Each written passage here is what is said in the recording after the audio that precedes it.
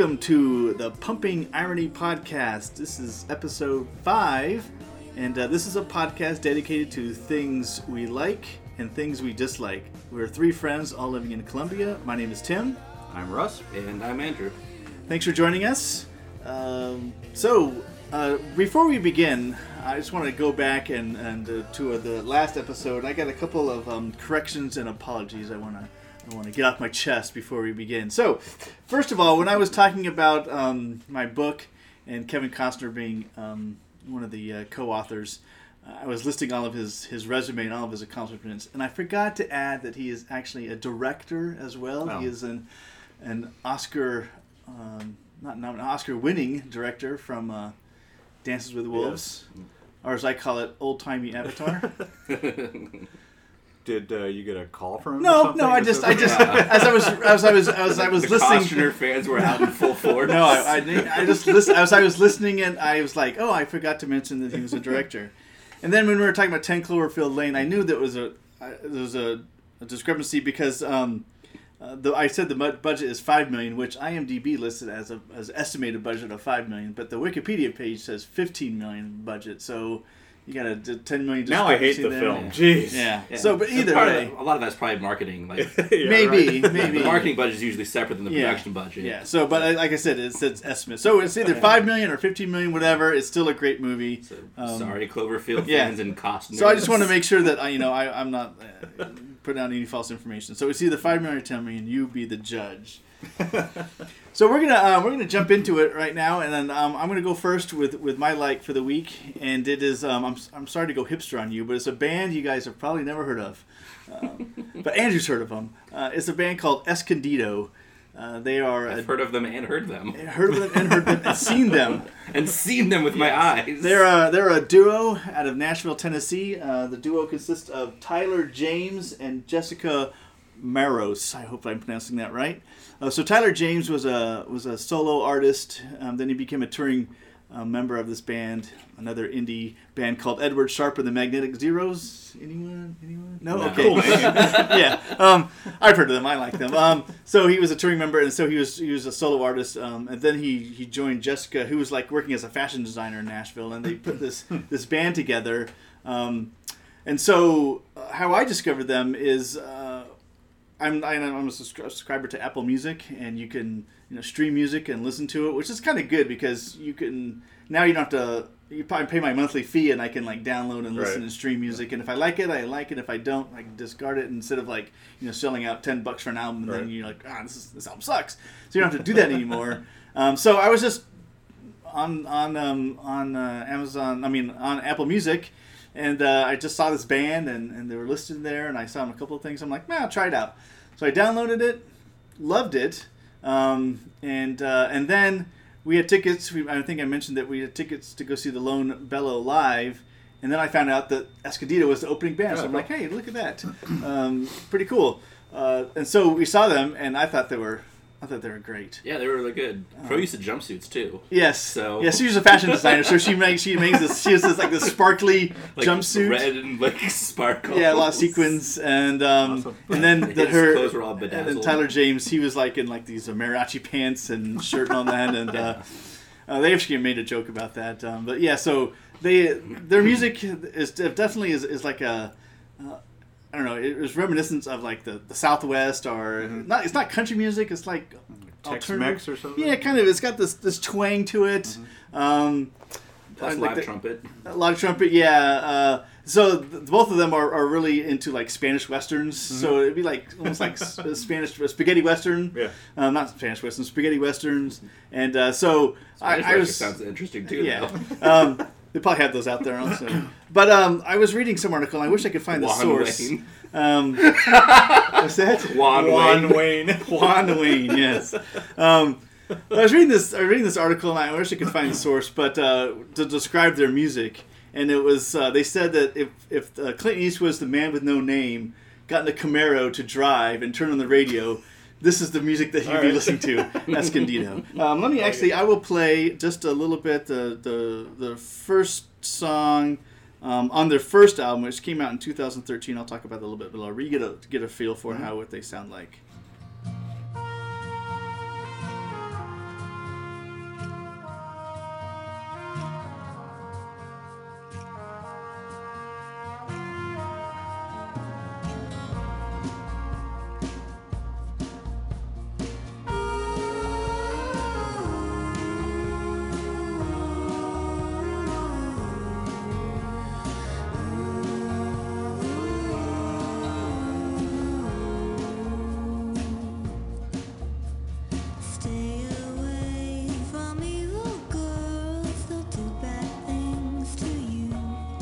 So that's a little feel for them. I think that's what the song they opened up their band. So it's like that, and it's mellow, but it's like rocking also. And I mean, they were pretty rocking in concert. They were fun. They had a really good band backing them, another guitarist and a drummer, and a bass player, and yeah, they're really good. Their albums are really short too. You don't have to like invest a lot of time. They're like no filler. They breeze through. I mean, I think their first album is like 31 minutes long, and the second album is like 32 minutes long. So you can, in a little bit of an hour, you can get through both of their albums. So their first album, The Ghost of Escondido, came out in 2013. I was reading a little bit about it. It was recorded all in one day.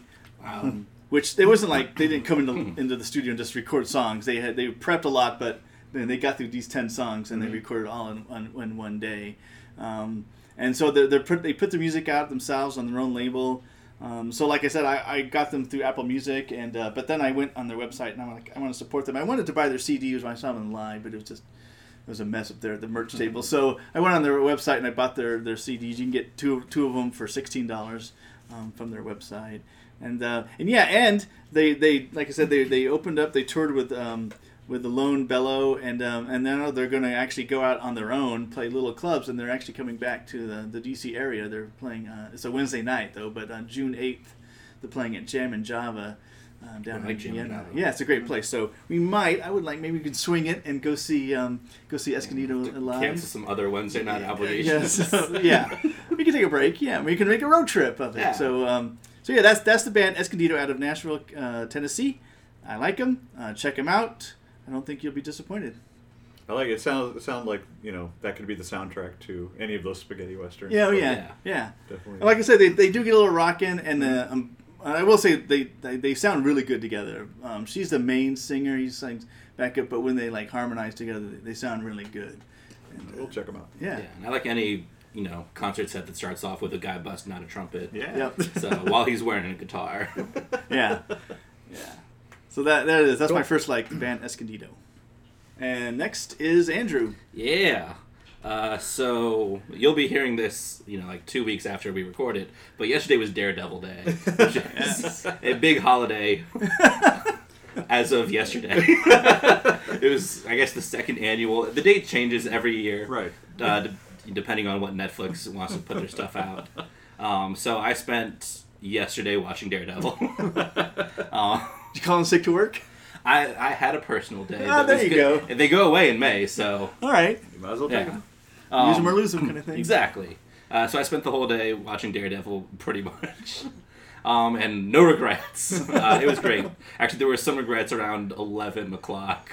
And I'm like, I am not quite at my full mental capacity. And the plot is getting more and more convoluted. And I'm not keeping up as well. So I'm excited. I'm going to have to go back and rewatch some parts of it, which will be fun. Because the whole thing I want to rewatch. And I need to rewatch Season 1 also, because Season 1 was great. But Season 2 is fantastic. I think Season 1 might be a little bit stronger just because it has a little bit of a tighter story. Mm-hmm. Pretty much all of Season 1 centers on Wilson Fisk. Everything that your heroes are doing is going up against Wilson Fisk. Everything that Wilson Fisk is doing is to consolidate power. Yeah. So pretty much all of the plot is really revolving around him in one way or another, which gives you just a really tight story. And this one is a little bit broader. You bring in the Punisher and some other characters, which are great. John Bernthal as the Punisher is so good. I mean, he's not quite D'Onofrio level or David Tennant and Jessica Jones, but he is amazing. And there are some just great scenes between him and Daredevil, which. One in the episode that Tim's watching right now. Yes, I made it through. I made it through 2.5 episodes, and then I right at a great pivotal scene. My family came home, and so that was and so I shut it off. But yeah, so I was right halfway through episode 3, and like I said, a real pivotal scene. I'm like, I don't want to turn this off, but I did anyways. Yeah, and while I said it's a little bit broader and a little bit more convoluted because they're bringing in more than one new thing, I will say that the first 4 episodes could have either been an entire season or just its own tight little contained story. Because while the events of it obviously still spill over into the other 9 episodes. Mm-hmm. If like I'm watching episode 4 and it's like, is this over? Did they only make 4 episodes? And those 4 episodes could have been like a 4-hour movie that would have been, I think, among the best stuff Marvel's ever done. My friend Mitch told me yesterday that episode 3, the one you're watching, mostly gets pulled right out of one of the comics. Oh, okay. Where, there's it's a extended rooftop scene, I guess. It's okay. pulled pretty much right from the comics and that's the events of that. That's where I stopped at that rooftop which scene. is one of the high points of the entire series. Episode 3, I think, is probably my favorite episode of the whole season. Okay. Episode 3 and 4 are both fantastic, but episode 3 does some really cool stuff, and then it's a lot of talking and philosophizing. Mm-hmm. Is that the word? That sounds good. Sure, we're gonna go with it. So just a lot of dialogue between Daredevil and Punisher, sort of going over, I guess, their motives. They have differing viewpoints on how vigilantes should work, I guess. Punisher is a little bit rougher, I guess, and Daredevil believes in second chances. Yeah. And if you read the comic book, you kind of know that's the Punisher from the comic books. Yeah, which made me really happy that they didn't try to water him down at all. Mm-hmm. He's a killer. Yep. He doesn't mess around at all. He's brutal and just really, but he does have his own code, as the best villains and anti-heroes do. Right. So I was really impressed. The acting is top notch. They pull off, I think, some even better action scenes than the first season. Which, I mean, there's one of the action scenes in the first season is probably my favorite TV action scene of all time. Know exactly what you're talking about. Yeah, and anyone who's watched the first Right. season knows exactly the scene I'm talking about, and anyone who's watched the second season knows exactly probably what scene I'm talking about, and may actually be better. So it's just incredibly impressive. Production value on this thing is so good. On all of Netflix shows, but especially their Marvel stuff, has just been incredibly impressive. I love that they're picking the right sort of mediums based on the project. You have the movies, which have a broader audience and need to be a little bit more flashy, a little bit more family friendly, a little bit more just appealing to all ages, I guess. Right. And the entire, you got to hit all 4 quadrants or whatever. So they're choosing the heroes that work best for that. Daredevil wouldn't be as great, as a standalone summer movie, and Punisher. Well, they tried it and it failed. Yeah, and Punisher would have to be, a hard R to really get, the point across on that. And Jessica Jones, I don't think just has the appeal. Right. So they're little lesser known character from the comic books. Yeah, so they're choosing, Netflix to put that stuff where it can really shine and really be itself. And then their other TV offerings, the stuff on ABC, Agent Carter, which is phenomenal, and Agents of S.H.I.E.L.D., which is also pretty darn good, at least most of the time. And those are a little bit more broad, and they get to, be their thing and appeal to, the right audience for them. But these Netflix shows are they're killing it. I'm so excited for Luke Cage. September 30th, Luke Cage Day. So, without giving anything away for the whole thing, but do they get into the Punisher backstory at all? A little bit in the bit. Okay. You don't get like an origin episode. Okay.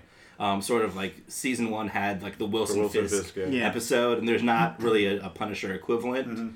But the way that they reveal, his past is a little bit. I don't want to give away why they don't, but I think there's a reason why they don't. Okay. And I think it's to the betterment of the story. Are they talking about making a Punisher series also? I think they've at least thrown around. And okay. I would watch it. I would watch it right now.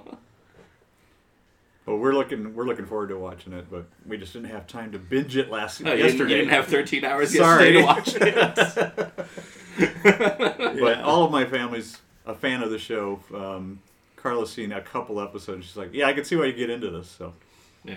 I mean, it's a show about. I mean, like I said, and we talked about it before when we did the recap of favorite shows of last year. But it's just the story. I mean, still, it feels so like grounded in real life. you know, Yeah. the implications, the fallout of things that are happening, Right. have real consequences and real people, and you feel for them, and so yeah, it just feels a little more weighty, I should say. Mm-hmm. Yeah, and a lot of this season deals with the consequences of things that happened in season 1. Yeah, I mean, I think one of the characters' main motivation for the entire season seems like they might be doing things that are, you know, you're looking at the character like you're being a little bit like crazy or too, you know, you're not seeing the real, you know, motivations behind this person, but I think it's because of events that character had to do. I'm trying to be very vague. Yeah. Right? So it sounds, you know, a little bit, I guess, wonky what I'm trying to say, but like the motivations are because of consequences from the first season, which is great. Mm-hmm. Most of this season really is about sort of, you know, what's happened because of the things that they did in season 1, which is great. I will say, I think Foggy sort of gets the shaft this season. He doesn't really get Oh, I to like do Foggy. to do much of anything outside of, like, one of the great things about Jessica Jones was it always felt like the side characters, when they weren't on screen, they were off having lives. Like, you know, the junkie friend. Like, you imagine there's this whole story about all the crazy mishaps this guy is probably getting into when Jessica Jones isn't around, and her, you know, Trixie or Trish or Her sister, right? yeah, no, sister? her best friend. Oh, right. You know, she seems like she has this life that doesn't revolve around Jessica Jones, and a lot of the side characters in Daredevil don't always feel that way. And part of it's because they're a little bit more directly tied into the main plot. But you know, when Foggy disappears for, you know, half an episode or isn't doing anything that you don't see on screen, you imagine that he's only sleeping. And he doesn't really have his own subplot. Huh. You know, Okay. Karen gets to go off and do her thing for a lot of it, which is great. And she really gets to shine this season, I think. But Foggy sort of gets, you know, shafted as a result because there's only 13 hours. Right. Yeah. And you've got all of these awesome new characters. So like play some service, too. first season had like towards the end, maybe like 8 or 9 or episode 8, 9, and 10 kind of like lulled a little bit. Does this have the same feel to it? Does like it kind of has a little dip in? I don't think so. No? I think All this 13 one, episodes especially at the end of 8 and 9 and 10, I was like, I just got to keep watching, like, because they Power through? Yeah, no, it's because the ending of those episodes was so, like, the ending of episode, oh, I can't believe that this just happened, and then I gotta see what happens in episode 9, and then episode 9 ends, and you're just like, wait, what? And then episode 10 ends, and you're like, I can't even believe they went there. Wow. Okay, Cool. I'm looking forward to it because I Yeah, got through. they end the episodes very well Oh, good. this season. Yeah, like I said, I got through 2.5 episodes, and maybe I'll try to finish up a couple, 2.5 more tonight. I don't know if I have time today, but I'll try to get through some more. Yeah, that's a good thing about Netflix is, you know, they're all there, so you can watch them like one a week, or you can just like Andrew and power through them all in one day. Yeah, Or, I got a wedding to go to tomorrow, Yeah, there you so go. I wasn't be able to watch it tomorrow. And Right. Jay were recording a podcast. I had a meeting this morning. Yeah. So that's the good thing about Netflix is they put them there. You can choose to binge watch them or a couple episodes, or you can, you know, stretch them out as long as you can. Like I've watched the last couple of weeks. I've watched 2 episodes of Jessica Jones. So maybe I'll try to. I'm like watching one a week of that when I have time and stuff like that. So, which is, you know, kind of cool because they're there and I can watch them and when I want to, and I don't have to feel pressure of like, I gotta get all these out. Are they gonna disappear or something like that? No, they're on Netflix and you watch them at your leisure kind of thing. Yeah, they're not going anywhere. Netflix isn't going to lose the rights to their own original programming. Right. There you go. It's not going to disappear like Doctor Who or something. Yeah. So that's Daredevil season 2, a favorite of Andrew's. Yes, a very vague favorite. Well, cool. I don't feel like I'm doing enough heavy lifting this week because Andrew watched something for 13 hours. My like is a 17-minute short film. So, Okay. but what it is, it's Darth Maul Apprentice, which is a fan film that's on YouTube, so you can watch it whenever you want, and it's really good, just really well done. Production value is top notch. So it's a fan film, but doesn't look like a fan film. The guy who plays Darth Maul is his AKA, I forget his real name, but his alias is Maul Cosplay. So he does this. Okay. And he looks spot on like Darth Maul from the movie. And I've seen. Have you seen it, Andrew? I've seen half of it. Okay. Yeah. So it's just really, really well done. Great fight scenes, great choreography, great cinematography. The camera moves around, and great emotion. Like, you care about these characters. My brother said, when I posted this on Facebook, he said something like, real emotion and characters I care about, this belongs nowhere near the prequels. Which I agree with. I thought that in episode 1, Darth Maul was the best thing to come out of that. Right. And I'm glad that they made this fan film. But so I rewatched it this morning, and I was just like, yeah, this is good. They focus in on faces, and you have little, just a little twinge of an eyebrow or whatever, and you can just see the emotion in everybody's face, the Jedi that are fighting him and Darth Maul, and you can see Darth Maul's sort of conflicted about killing one of them, and, because it's supposed to be before he becomes the full, Darth or Sith warrior or whatever, but, so it's a good, origin story of Darth Maul. I watched a making of thing this morning also. Okay.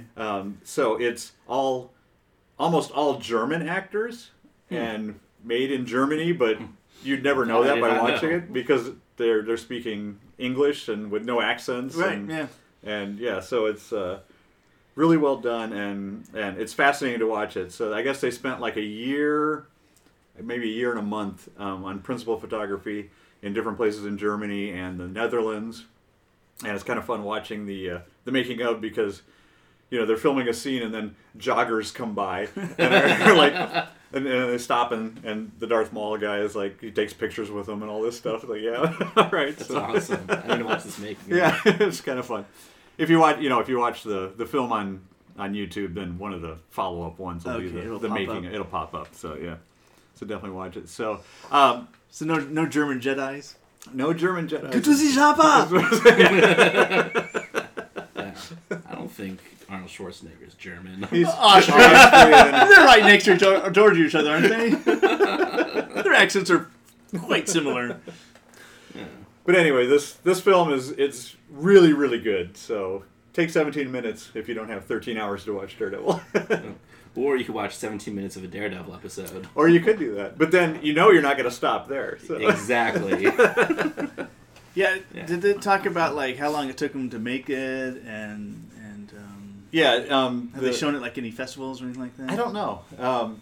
I'm not sure about that at all. But it's on YouTube at the moment. And another question: are they going to make more? I would hope so. I would watch them because they're good. Yeah. 2 years from now, we could be seeing another one. Maybe. Yeah, that's true. All right, so that's my for this week. All right, so when we come back from our break, we will get into our dislikes.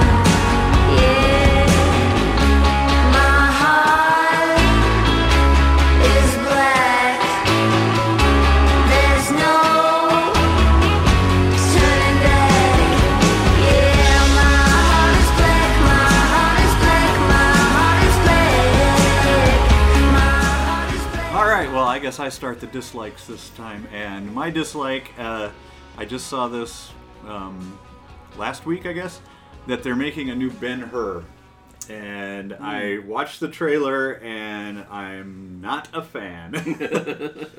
It looks like they just threw CGI at it, and when they do that in a realistic story like this, it always just kind of grates at me. Mm-hmm. And so this one, they have all these swooping shots of the ships, the naval battle and all that stuff, which is cool, but I don't know. I have such a love for. Well, I won't say the original because the original is actually a remake. But I've seen the original. The original is really good too. 1925 film, Silent, where they have a great naval battle and a great chariot race. It's actually the 1925 one's actually worth watching. It's I don't remember how long it is, but you get into the silent emoting and all this stuff, and big eyeliner on the guys and stuff like that. But that's how they made silent movies. But the action sequences are really cool. And then, of course, the 1959 one, which was the record, the epic, and the record winner of Oscars until I think Titanic finally. Boo! Yeah, finally tied it. I think 11 Oscars won. But that is no CGI at all because it didn't exist back then. Right. It's all practical effects and real chariot races. The naval battle is made with these really giant ships. I mean, giant model ships, and so it all has this feeling of grounded in reality. And this new one, it's just like any of those epic, I don't want to say like that Gods of Egypt one. Yeah, that's kind of what it reminded me of, just because the CG is so. I don't know. It's just not quite there, and maybe when they actually release the movie, it'll be better. But still, there's all kinds of the tropes of action films now. Like there's a battle scene where one of the guys is jumping off of a hill with his arms upraised with a sword, flying down. Is he yelling parkour? Is he yelling parkour? And Morgan Freeman's in it as the Arab. Well, at least in the 1959 movie, it was an Arab horse racing guy that Ben-Hur comes and learns how to race horses with, and he's one of the great characters in the original. But Morgan Freeman is playing this character. I don't know if they're saying he's Arab because he's not Arab, but they don't make him look Arab in this film either. So maybe they just made him African. He's I don't played know. an Arab before. Didn't he play an Arab in Robin Hood? Oh, he was called a Moor, but they're kind of similar. So maybe he's a Moor. Yeah, it could be. But anyway, so not looking forward to this movie. But maybe do you know who's the production team behind it, or the director? I don't. I didn't look it up enough. Timber Bekmambetov. Oh, wasn't like the guy that did was it Wanted? The bullet movie thing. Oh, that could be. I think he directed that. Well, there you go. So that's his action sequence kind of thing. Wanted. He did Abraham Lincoln Vampire Hunter. Yeah. Well, there you go. You'll probably like it then. Hey now. But Ben-Hur is one of my favorite books that I've ever read. So I have a love for this source material at least. So this one's just not looking great, but that's all right. Maybe it's great. Watch it. See if you like it. Let me know. Well, I think that is what you talked about, where they make these great epics, and if it's all flash and no substance, right? Because that's the 1950s epics. They were grand movies, and they had these grand casts, and it was like Moses and this, and so they kind of felt really big, right?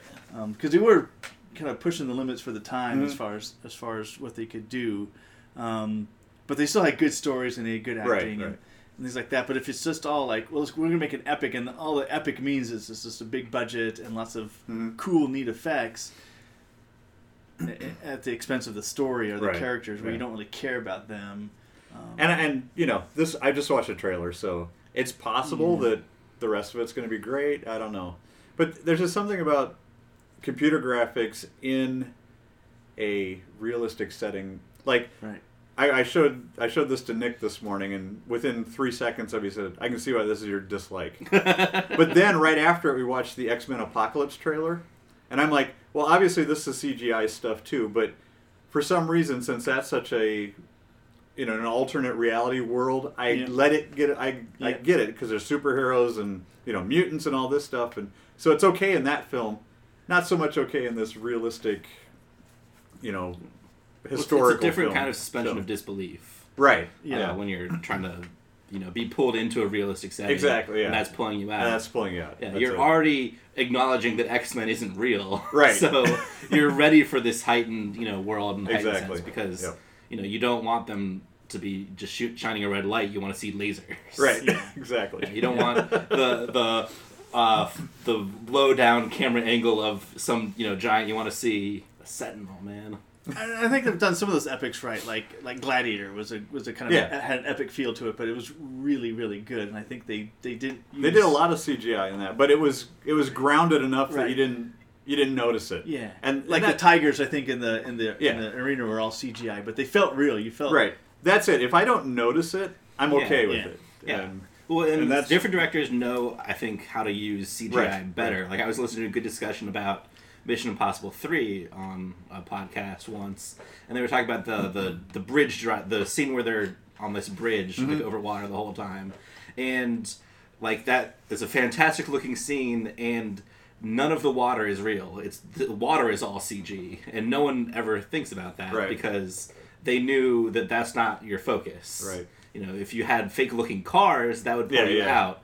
But they decided, hey, we can if we build this, fake highway in the middle of a desert, then we can actually shoot the cool stuff and make the parts that you want to see, right. the part you're focusing on, incredibly realistic, and then the stuff that's in your periphery, Yeah.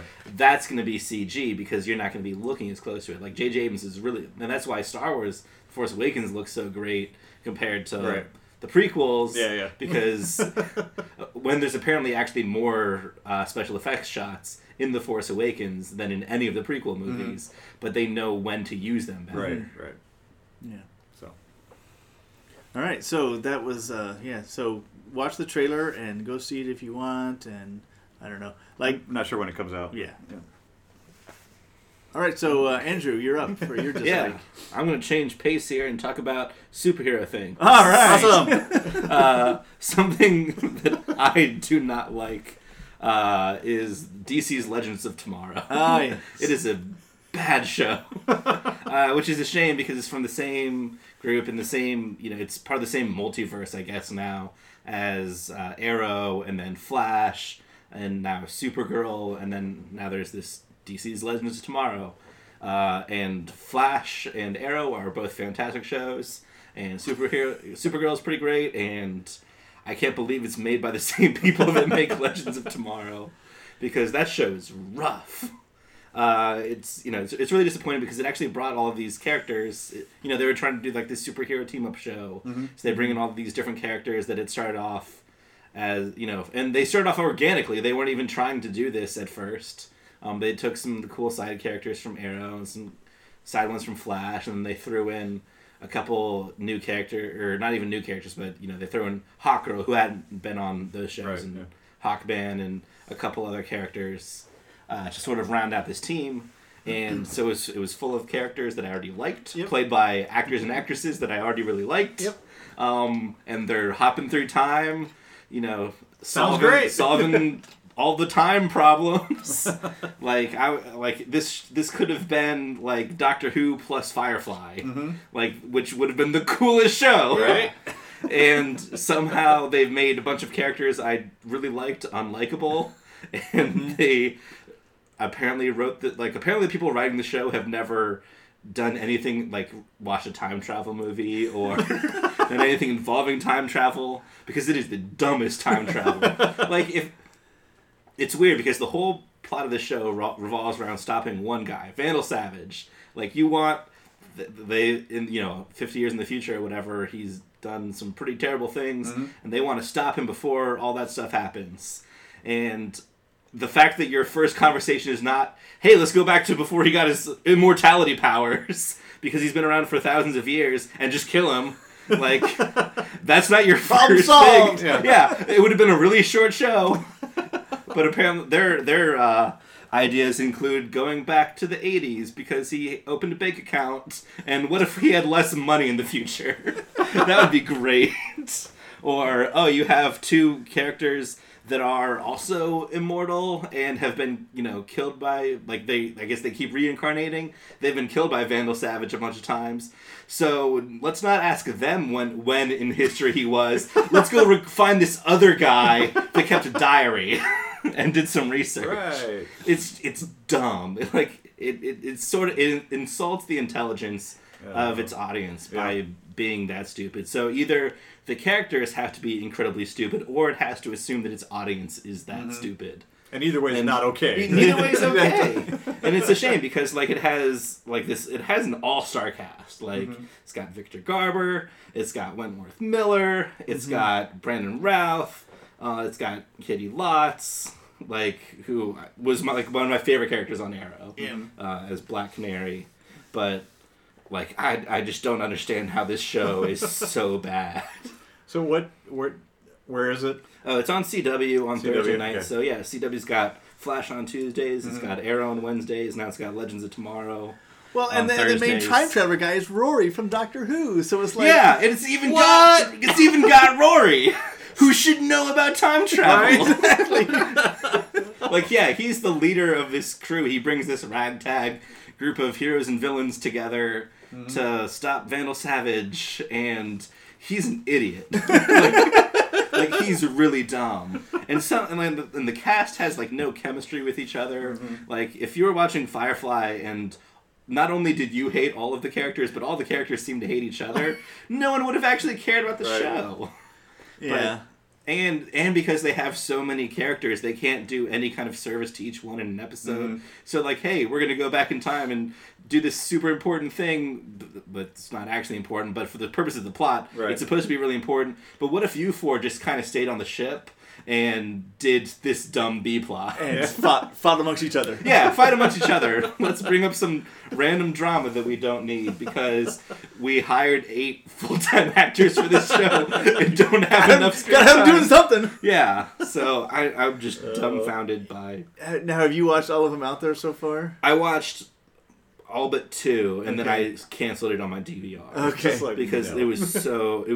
They did one in the future, and they managed to make the time travel even worse because the premise for this episode was because they're time traveling now, they weren't around in the near future when if they left, say they left in January 2016 and then started time traveling, they weren't around in February 2016 when something bad happened and the world went bad, and then but their plan is to go back to January 2016 later, so really that should never have happened because time travel. But because right now they're on a time traveling, not TARDIS, the world's bad. But when they go back later, it will have fixed itself somehow.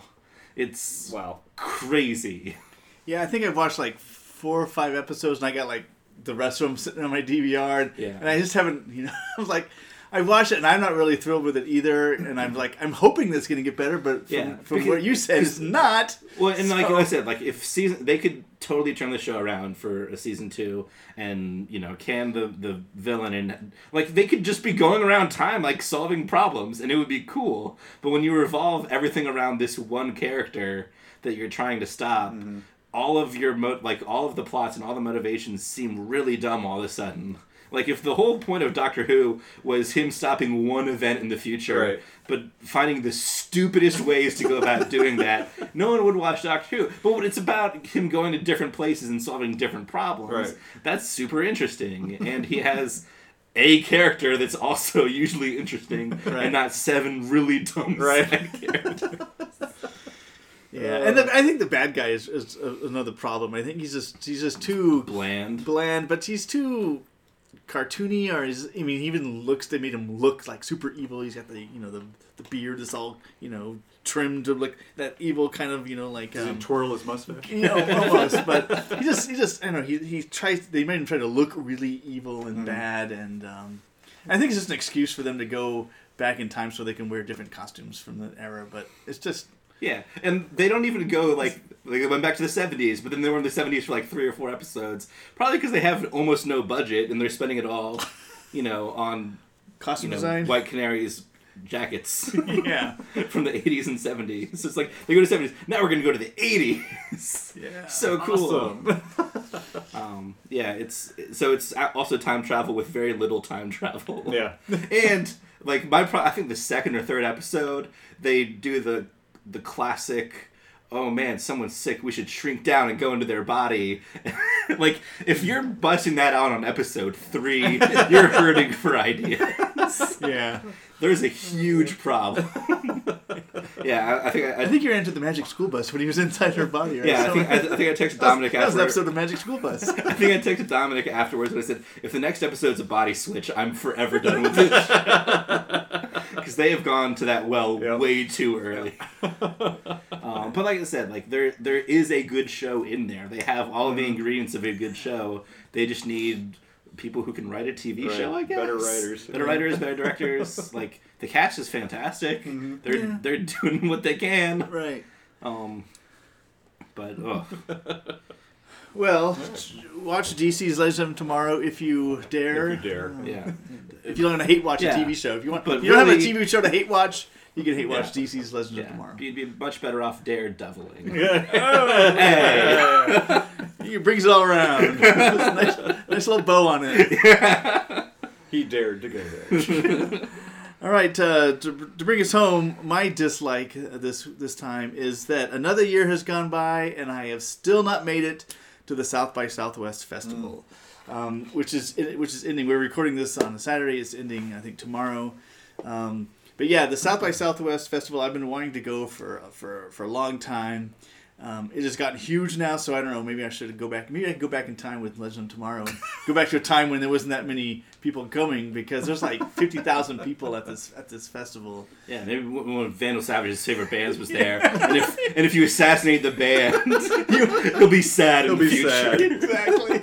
And maybe he won't want to destroy the world. Yeah, or you just get him like really into Mumford or something. There you go. Yeah. So the South by Southwest festival started off as a music festival back in the 80s, and has grown ever since. Mm-hmm. So now it's called the South by Southwest Music, Film, and Interactive Festival.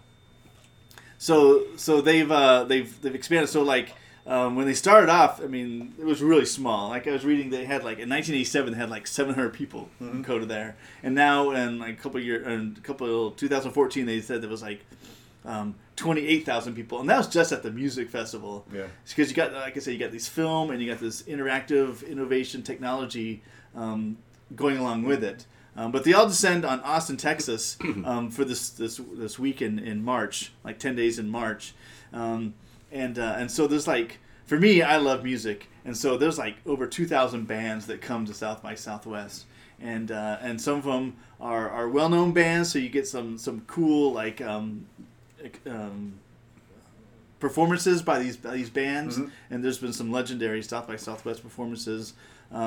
But then you also have these bands that are unsigned and are just looking to get themselves out there and get some exposure, and so assume it's the same with the films, right? Yeah, like a lot of films will now debut at the South by Southwest Festival. So it's that film festival is coming alongside some of the big ones, like the one in Colorado, the Sundance. Sundance, yeah. And you have the Tribeca Film Festival, and they got Toronto Film Festival. So all these film festivals, and now South by Southwest is now, there's a lot of shows are debuting. Like the whole mumblecore thing started at the South by Southwest with the Comfy Chair. I don't know if you've to see any of these like mumblecore movies. Sure.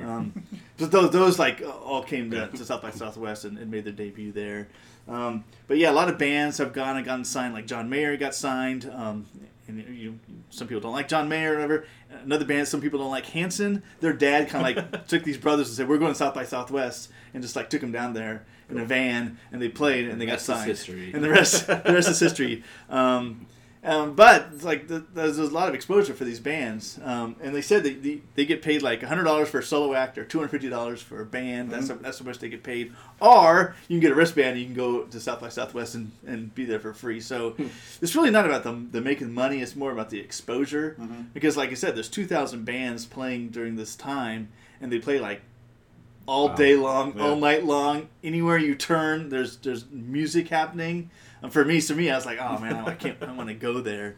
So maybe next year we can go to South by Southwest. We can all go. We can movies and stuff like that, and have fun in Austin. Austin's like the Portland of the South. It's like they see like keep Portland weird, keep Austin weird. Austin's good stuff. What's that? So Austin's good stuff. I like Yeah. Have you ever been to Austin? it. Yes, that's Oh, why yeah. I think it's good stuff. Okay. Yeah, I've never been. And the only time I've been, like, the Foo Fighters, their last documentary where they actually, like, hang out in Austin and, like, write a song and then perform there. And so I got to look around. And like I said, it seems like a really cool college town also, because I think UT is there, University of Texas in Austin. And so, but then, like I said, it's getting this reputation for just this really great music scene. And so I definitely want to get there. But once again, here we are. We're at the end, and I'm stuck in Maryland. Yeah, almost every bar near our hotel had live music. Like we were there like a Wednesday and Thursday or something. So there was even just in the little bars live music everywhere in the middle of November. Yeah, so it's got a blast. reputation as a really good music place, and a lot of these up and coming bands there. But yeah, they all descend on Austin for this week, and so one year I might get there. But if you ever check it out, South by Southwest. One of my favorite podcasts, All Songs Considered from NPR. They're there. They go there every year, and they have there's like 4 or 5 of them, and they're like going around, and then they get together at night and they kind of like recap the day and talk about the bands they saw. And it is you pop into a place and watch a band, and maybe you see 2 or 3 songs, and you can go in there and say, I don't like this, and then go down here and see another band. So for those who like music and like live music, it's a great place to be. The band I talked about, Escondido, they came to South by Southwest. They were just there. I saw them on the Facebook page. And Nice. So yeah, everyone plays there, and for me, I think it's more like just the being in the community of music and bands, and just to get that vibe and that feel. I think that's something that I want to just experience as well. Now I want to experience all the good music, but I just want to experience that vibe of just being around people who love music and the good music, bad music, weird music. It's all there. So that is South by Southwest. That's it for this time. I think we've gotten all. Thanks for listening to the Pumping Iron Podcast. Something that you could do to help us out, you can subscribe in iTunes or anywhere else you get your podcast delivered to you. You can review us. You can interact with us. Like I said, if you want to talk about some things you like or dislike, or have comments or questions for us, maybe we'll read some of your comments on another show or interact with you guys that way. That'd be great for us, and that'd be a lot of fun. So you can put comments on a Facebook page. You can go to our website, pumpingironypodcast.com, and interact with us that way, and it'd be really fun. So thanks for listening, and we'll see you next time. Once again, I'm Tim. I'm Russ. And I'm Andrew. Have a great one.